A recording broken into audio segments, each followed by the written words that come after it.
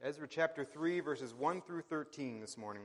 Here's God's word. It says, "When the 7th month came, and the children of Israel were in the towns, the people gathered as one man to Jerusalem. Then arose Jeshua, the son of Jozadak, with his fellow priests, and Zerubbabel, the son of Shealtiel, with his kinsmen, and they built the altar of the Lord built the altar of the God of Israel to offer burnt offerings on it, as it is written in the law of Moses, the man of God.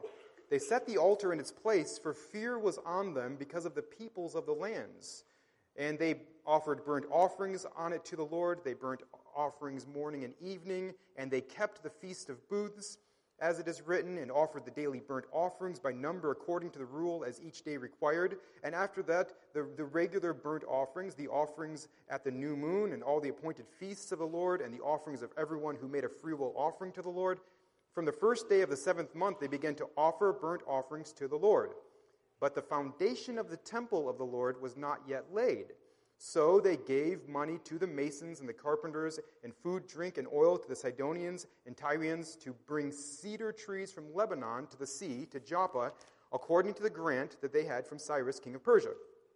Now in the 2nd year after their coming to the house of God at Jerusalem, in the 2nd month, Zerubbabel, the son of Shealtiel, and Jeshua, the son of Jozadak, made a beginning together with the rest of their kinsmen, the priests and the Levites, and all who had come to Jerusalem from the captivity.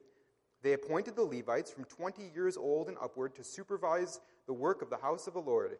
And Jeshua with his sons and his brothers, and Kadmiel and his sons, the sons of Judah, together supervised the workmen in the house of God, along with the sons of Henadad and the Levites, their sons and brothers. And when the builders laid the foundation of the temple of the Lord, the priests in their vestments came forward with trumpets, and the Levites, the sons of Asaph, with cymbals, to praise the Lord, according to the directions of David, king of Israel. And they sang responsively, praising and giving thanks to the Lord, for he is good, for his steadfast love endures forever toward Israel. And all the people shouted with a great shout when they praised the Lord, because the foundation of the house of the Lord was laid. But many of the priests and Levites and heads of fathers' houses, old men who had seen the first house, wept with a loud voice when they saw the foundation of this house being laid, though many shouted aloud for joy, so that the people could not distinguish the sound of the joyful shout from the sound of the people's weeping. For the people shouted with a great shout, and the sound was heard far away. Let's pray together. God, we thank you for your word. We thank you for inspiring and preserving your word for us.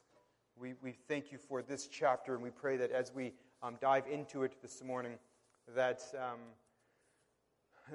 you will teach us and you will grow us in your grace. We do truly stand amazed in the presence of Jesus the Nazarene, and we do wonder how he could love us. We are so thankful for the gospel of your Son. It's in his name we pray all this. Amen. One of the first things I do every morning, which is a sort of breaking one of my rules. I'm trying. I have an ongoing battle with my cell phone. I'm trying to not be too attached to my cell phone. I'm trying not to spend too much time on my cell phone. I'm trying to, just not be addicted, right? And so one of my rules is that I don't want to have my cell phone be the first thing I check every morning. I want to, just do other good things first and then check my phone eventually. But since my daughter Maribeth has been in Malawi on a missions trip this is her last week, so it's a month-long mission trip. She's got about a week left. But since she's been in Malawi, one of the first things I do every morning is check my phone, because they're 6 hours ahead of us. And so if I'm checking it like at 6 a.m., it's noon there. They've already started with their day. I'm interested in what messages, what things have happened, making sure that she is safe, etc., and seeing how her day is going. She'll go to bed, and it's like, I don't know, evening time for us, 3, 4, 5 o'clock, whatever, for us. And sometimes she'll end her last message will be like, yeah, we got pulled over today, he, I'll tell you about that later. And then we don't hear anything else, and that's, yeah. And so, and every once in a while she'll just send us a picture of her latest injury that she has over there. And so I am interested when I wake up in the morning to just check and see what's happening. And what we do first shows what's most important to us. When I come to work on Tuesday or Wednesday, Thursday, whatever day it is, I come to work and I've got some stuff I want to get done that day at the office. I'm going to do the things that I definitely, absolutely want to get done. The things that are most important to me, I'm going to put my attention on them first. This is how we are. This is how humans operate. The things that are most important to us are the things that we do first. As we look at a couple of things that the children of Israel, it says in verse 1, the people of God, when we look at a couple of things that the children of Israel do first in these verses, we see what their priorities were, and this helps us to see what kind of priorities we should have for our own lives, actually. This is a really good example to us. Not every chapter in the books of Ezra and Nehemiah are going to be a wonderful example to us, but this one is. This one for sure is. They give us a really good example. They show us a couple of things. They do a couple of things here that we want to look at. First, we're going to see that they build an altar for the sake of national security. That's part one of our sermon this morning. They build an altar for the sake of national security. Verse 3 is a very interesting verse, right? So they've all come as one man to Jerusalem, and they're all there to worship the Lord. And verse 3 says, they set the altar in its place. Why? For fear was on them because of the peoples of the lands. So they are afraid of the peoples of the lands. If you've been tracking the story with us, you know that for one thing, the people of Judah, they had been captured and conquered and exiled, right? But then Cyrus, their pagan emperor, the emperor of Persia, had allowed them to go back to Judah, which is a glorious thing. But there's only about 50,000 of them. Right? There's only about 50,000 of them. They don't really have they absolutely don't have a militia or an army. They're very vulnerable. It's pretty scary to go back to Judah because they're there and they've got their family's land back, right? So they're back in their sort of ancestral homes and they're rebuilding their lives in Judah, but they're surrounded by these peoples. And I think we can all imagine, right? I think we can all imagine if the government decided if the government decided they were going to clear out this whole big patch of land in Kosciuszko County in northern Indiana and just give it to people. There's this group of people. They're just going to move in. We're just going to give them this land. That's what Cyrus did. And so you have to imagine that the neighbors didn't love this. The neighbors might have had plans for that land. The neighbors might have been thinking, actually, I wanted that. What is going on here? And so there's a little bit of hostility, we can imagine. But there's also just some hostility anyhow. There's some hostility anyhow. And so the people of Judah, they're getting their lives going. They're getting their houses set up. And now all of them, as one man, are going to Jerusalem to worship, and fear is on them because of the peoples of the lands. Now here we see their wonderful example. Because what do the people of God do? They're concerned, they're worried, they're afraid because their neighbors might very well be hostile. The neighbors are kind of looking at them in hostile ways. What do the people do? They have national security concerns. first thing they do is they build an altar to the Lord. They don't build any walls. That's not going to happen until the book of Nehemiah. They don't build a standing militia. They don't form any alliances with pagan kings. They don't even petition Cyrus, who kind of liked them, to help them out. They're afraid of the people around them, so what do? They turn to the Lord. The first thing they do, we see over and over and over here, is they offer sacrifices for their sins. They know, at least at this point now, they know that the thing they really need to worry about, their greatest enemy, is their own sin. What they truly need is they need a right relationship with God. They need to have their sins forgiven by God. They need to be able to stand before God. They need to be able to worship God. The first big thing they need to take care of is their sin. It's not the enemies around them. It's their sin. So they offer sacrifices for their sins. And then they offer worship to the Lord. It's very fascinating. They keep the Festival of Booths.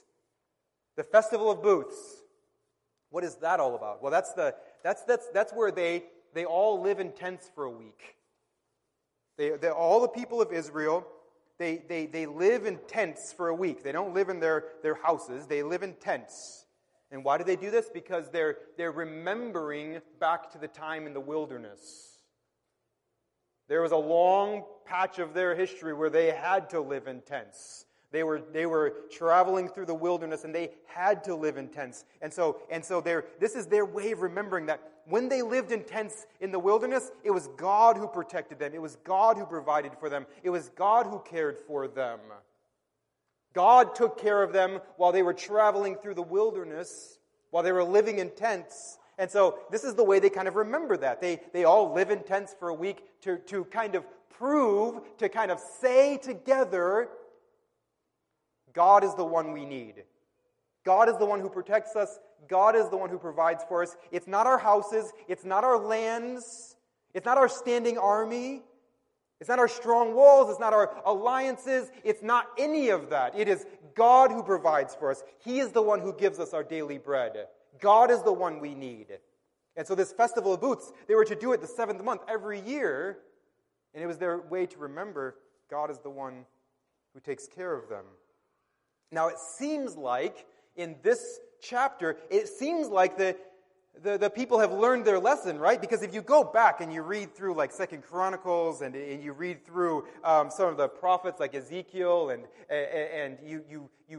Jeremiah, you read through how the people responded earlier, but the reasons they were actually captured and conquered and taken in exile, the reason they were disciplined by God, you look back and you see when they were afraid before, they didn't turn to God.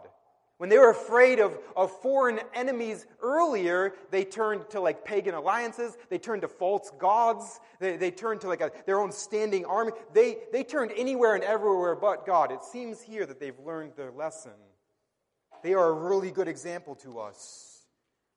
Because here's the deal for you and for me. If I'm going to honor God, if we're going to obey His word, if we're going to live for God, fear is going to fall upon us. Fear is going to fall upon us. We are going to risk being embarrassed. We're going to risk being misunderstood. We're going to risk missing out. We're going to risk being rejected by people. Like if you're going to live according to the truth of God's word, if you're going to commit yourself to that, you're going to find that your relationships are strained. You're going to find that people don't understand you or don't like you. You're going to miss out. You're going to have this sort of fear of man that you carry around with you. It's not bad for that fear to fall upon you. It's very important, though, what you do when that fear falls upon you. These people show us. We are to rest in the gospel. We're to remember that God alone forgives our sins. Our big tyrant is not anyone else. It's our sin, and we're to remember God is the one who forgives us. So we run to Him for mercy. We relish, we rejoice in the fact that He has saved us, and then we turn to Him in worship. We turn to Him in trust, and obedience. These people showed us, because in verse 2 they said they built the altar as it is written in the law of Moses. Verses 4 and 5 are full of Scripture. As it is written, according to the rule, as each day required, appointed feasts of the Lord. So these people turned to Scripture. They said, we are going to worship God, and we're going to do it properly. We're going to do it the way the Word tells us to. What do we do when we're afraid? We turn to the Lord. We rejoice that He has forgiven us. We find mercy in Jesus Christ. We confess any kind of known sin. We take care of that first. And then we worship Him. We live lives that prove that He is the one that we are banking on. He is the one we are resting in. He is the one who provides for us.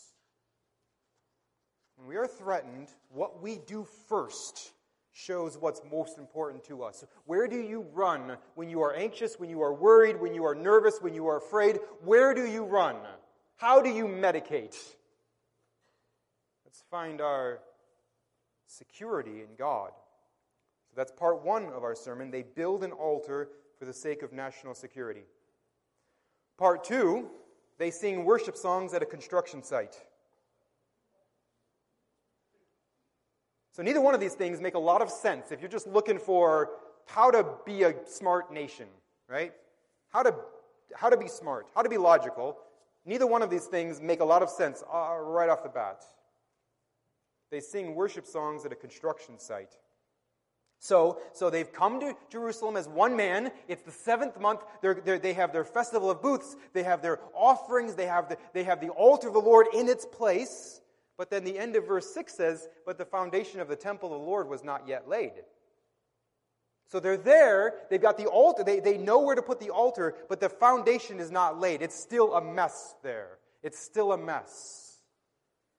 So they want to get the foundation for the temple laid. Not the walls built, not the ceiling put on, but they just want the foundation.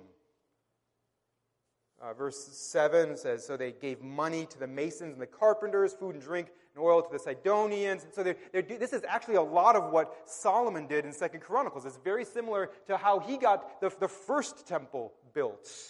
The people he employed to do that. The materials that he bought, traded for. Very similar. And then verse 8, now in the 2nd year after they're coming to the house of God at Jerusalem, in the 2nd month, and they probably chose the 2nd month to do this because that's when the rainy season is over, dry season starts, it's a good time to start building. Zerubbabel, the son of Shealtiel, and Jeshua, the son of Jozadak, made a beginning together with the rest of their kinsmen, their priests and the Levites, and all who had come to Jerusalem from the captivity. So they're all there. Everyone's there, and they're working on this. They appointed the Levites from 20 years old and upward to supervise the work of the house of the Lord. So in the book of Numbers, it's like 30 years old. They're the supervisors. Here, 20 years old. I think it's just because we have a shortage of Levites. So we sort of have our foremen. We have the people making sure that the temple is being built according to specifications. Making sure they're doing things properly. Jeshua with his sons and his brothers, and Kadmiel and his sons, the sons of Judah, together supervised the workmen in the house of God. And then, verse 10, and when the builders laid the foundation of the Lord, this is interesting. When the builders laid the foundation of the Lord, the priests in their vestments came forward with trumpets. The Levites, the sons of Asaph, with cymbals. They start to sing right there, to praise the Lord according to the directions of David, king of Israel, and they sang responsively, praising and giving thanks to the Lord, for He is good, for His steadfast love endures forever toward Israel.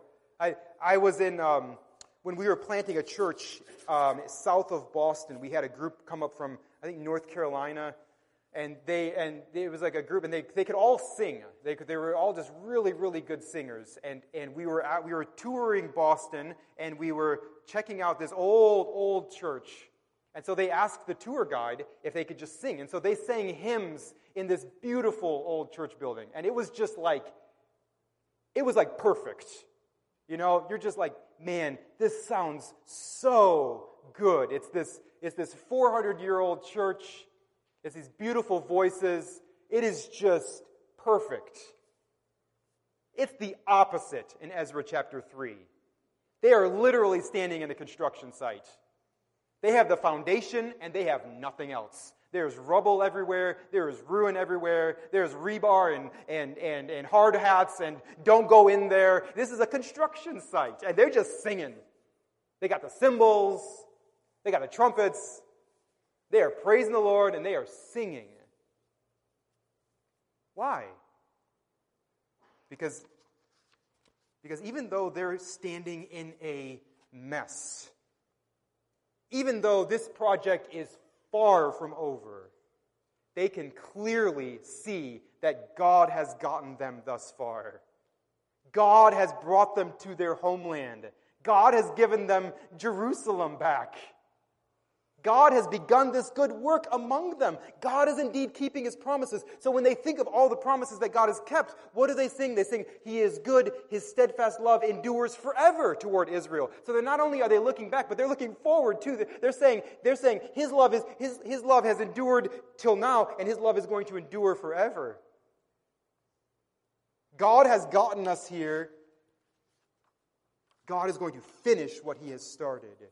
He is going to continue to bless. He is going to continue to provide. His steadfast love endures forever. Now, we see some of them have trouble with that, right? Verse 12, but many of the priests and Levites and heads of fathers' houses, old men who had seen the first house, they remembered Solomon's original temple. That was the good one. That was the good one. That one was nice. That one was nice. They wept aloud. They wept with a loud voice when they saw the foundation of this house being laid, though many shouted aloud for joy. These guys can tell. They're old enough to remember the Temple of Solomon, the one that he built, and they're looking at this. They even though it's nothing but the foundation, they know this ain't going to be anything like that one. That one was nice. This one is going to pale in comparison. They can tell just by the foundation. Ain't going to be as good.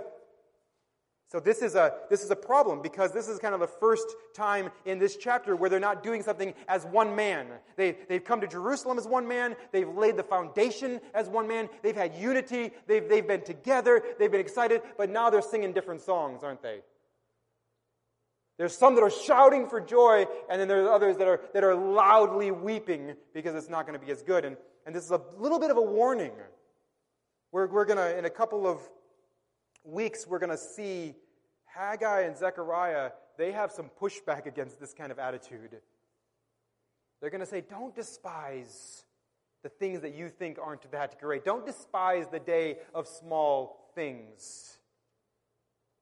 There's a little bit of a bad attitude creeping in here. It's going to have to get rooted out in the next few chapters. There's a warning and there's encouragement to us because in most of these people we see this wonderful example. They're standing in a mess, but they see the mess properly. And so we can apply this to our own lives, can't we? We can take kind of New Testament truth and we can apply this to our own lives because here's the thing, you're a mess. I don't know if maybe nobody's told you this lately. Let me just be a person to kind of bring the truth. You're a mess. You are a work in progress. You are under construction. And, yes, so am I. We are not finished products. Maybe you haven't been made aware of that. You're welcome. You're a mess. You're a mess. Some of us are too aware of this. Some of us are way too aware of this. And some of us are so aware of all the stuff we want to fix in our lives, all the things we want to get better at, that we never stop to praise God for all that He's already done. These people are praising God, not because they're finished products, because it is clear that God has gotten them thus far and God is going to get them home. I can, like you, I can kind of obsess over all the things I want to be better at. I not only want to, I need to grow in patience. I need to grow in humility. I need to grow in faithfulness. I need to grow. I look around at my life and I can absolutely see, yes, the foundation has been laid, but there's rubble. There's unfinished work. We can see that in our own lives. This passage is reminding us that in the midst of that, is it good to continue to press forward? Is it good to continue to fight against sin, to get better? Absolutely, 100%. It's also good to stop and to worship God now. Let's not be the kind of people who say, I am going to really love and worship and praise God once I'm a finished product.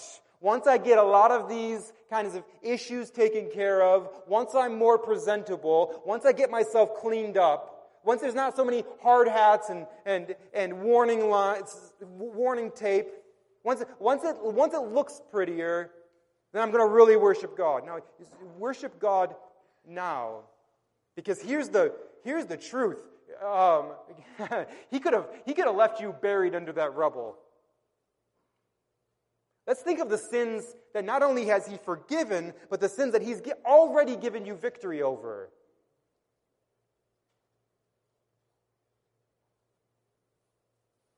No, you're not as good as you're going to be.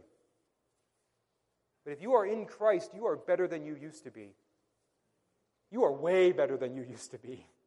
And it's okay to say that because that's not about you. This is about the work that God has done. It's proof. Be okay with the fact that we have proof right here in our own life. I can look back and I can say, you know what? I'm nowhere near the husband, father, pastor, Christian that I want to be now, but I'm not where I was 5 years ago.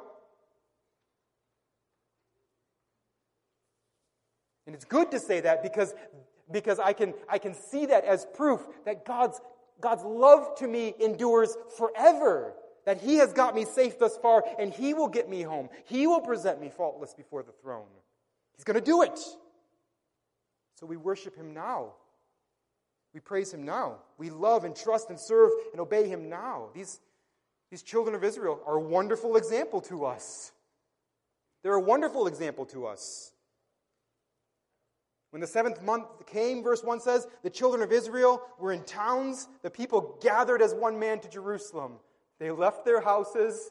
They looked nervously at their new neighbors. And they gathered as one man to Jerusalem in order to trust God, in order to worship God, in order to obey God. According to His word, they gathered as one man to Jerusalem. So we are thankful for their example. But we are, of course, far more thankful for Jesus, aren't we? Jesus also came as one man to Jerusalem. Only He came as literally one man. They had strength in numbers. They had strength in unity. Jesus was by Himself. And He faced threats far worse than what they faced. Jesus faced threats not only from outside Israel, but from within Israel.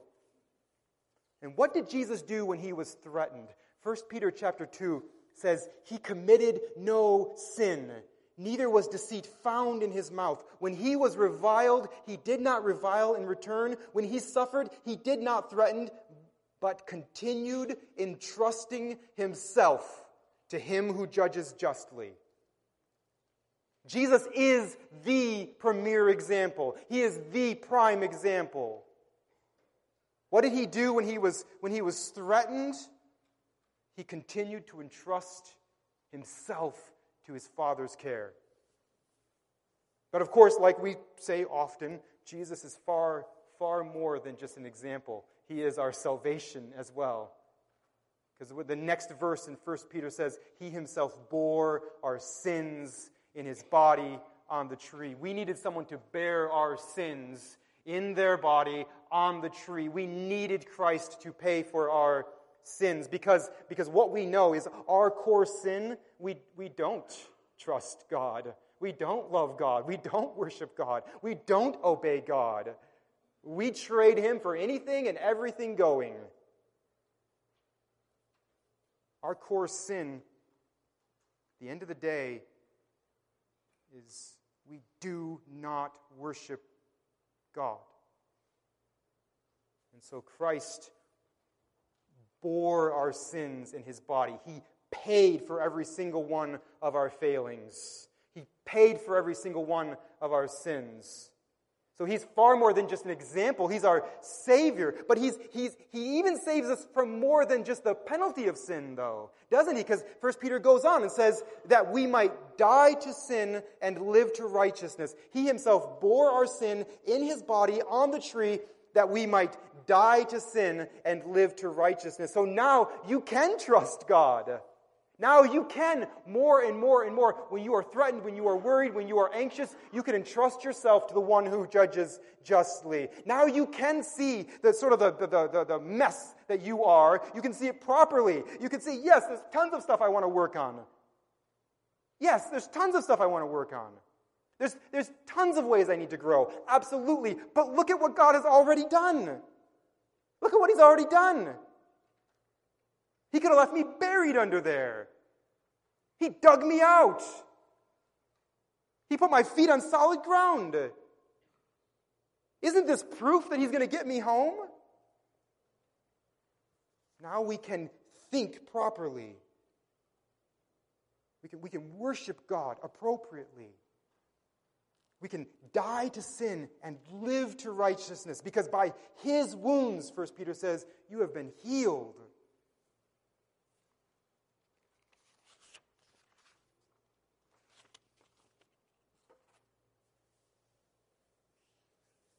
So yes, I am a construction site. And if you just look at me from a distance, I'm not too dangerous, but just ask my family, the closer you get, the more hazardous I become. I have issues. I have issues.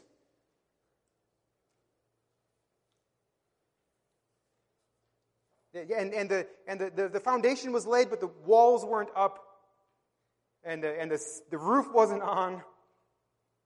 The people are praising God anyway. We praise God anyway because Colossians 1 says God the Father has delivered us from the domain of darkness and transferred us to the kingdom of his beloved Son. And in his Son, in Jesus, we have redemption. We have the forgiveness of sins. He is the image of the invisible God. By him all things were created. By him all things hold together. He is before all things. Everything is from him and through him and to his glory. He is the fullness of God, and he has reconciled all things to himself. And then Colossians 1 goes on to say that Christ is in you. He's in you, the hope of glory. And so this is why when Paul says at the end of the chapter, he is working powerfully in us, we can rejoice. That is the Christ that is working powerfully in us. He's the image of the invisible God. He's the fullness of God. He's the head of all things. Through him all things hold together, and now he is in us, working powerfully. So one day he will present you faultless before the throne. Are you going to have some apologies to make between now and then? Yeah, I'm sorry. I'm a work in progress. I'm sorry. I snapped. That was stupid. I'm sorry. I lost my patience. That was dumb. I'm sorry. So yes, and you're going to get afraid, and your strong temptation is going to be to self-medicate somehow when you're afraid. You're going to want to maybe turn to self-righteousness. Well, at least I'm not as bad as those people. Or at least I got a bunch of money in the bank. Or at least I still have my health. When we face the fear of man, we're tempted to think in all kinds of silly ways. Turn our disgust on someone else, or live in bitterness or envy or worry or greed. We don't have to do that. We can entrust ourselves to him who judges justly. And we can look rationally and logically and properly at the construction site that we are. And we can say, I am confident that the one who started this good work, the one who laid this foundation, the one who started this good work is going to present me faultless before the throne. So now is the time to trust God. Now is the time to worship God. Because Jesus Christ is the one man who came to Jerusalem to save us. Let's pray together. God, we thank you for your word. We thank you for Ezra. We thank you for just a wonderful example of these people. We thank you for their courage. It's hard for us to even kind of imagine what it would have been like for them. But we thank you for their courage, their determination to honor you, to come and to worship you, to build the altar, put the altar in its proper place, and to get the festivals going, to get the worship calendar going, to get the offerings going, to reorient themselves around your mercy and around your glory and around your word. We thank you for that, God. We thank you for the good example. And we are, of course, also very aware that we need much more than a good example. We needed a Savior. So we thank you so much for Jesus Christ, who was the supreme example and is our Savior. We thank you that he himself bore our sins in his body on the tree so that we might die to sin and live to righteousness. We pray that you would continue to point out the ways that we need work. Please continue to point out the ways that we need work. Continue to grow us in your grace. Please continue to sanctify us. But then also, God, help us to be thankful. Help us to be joyful. Help us to see that you have gotten us safe thus far and you are going to get us home. That we are going to one day be presented faultless before the throne. Help us to live with that end in mind for your glory. Thank you for Jesus Christ, the one man, came to Jerusalem to save us. It's in his name we pray. Amen.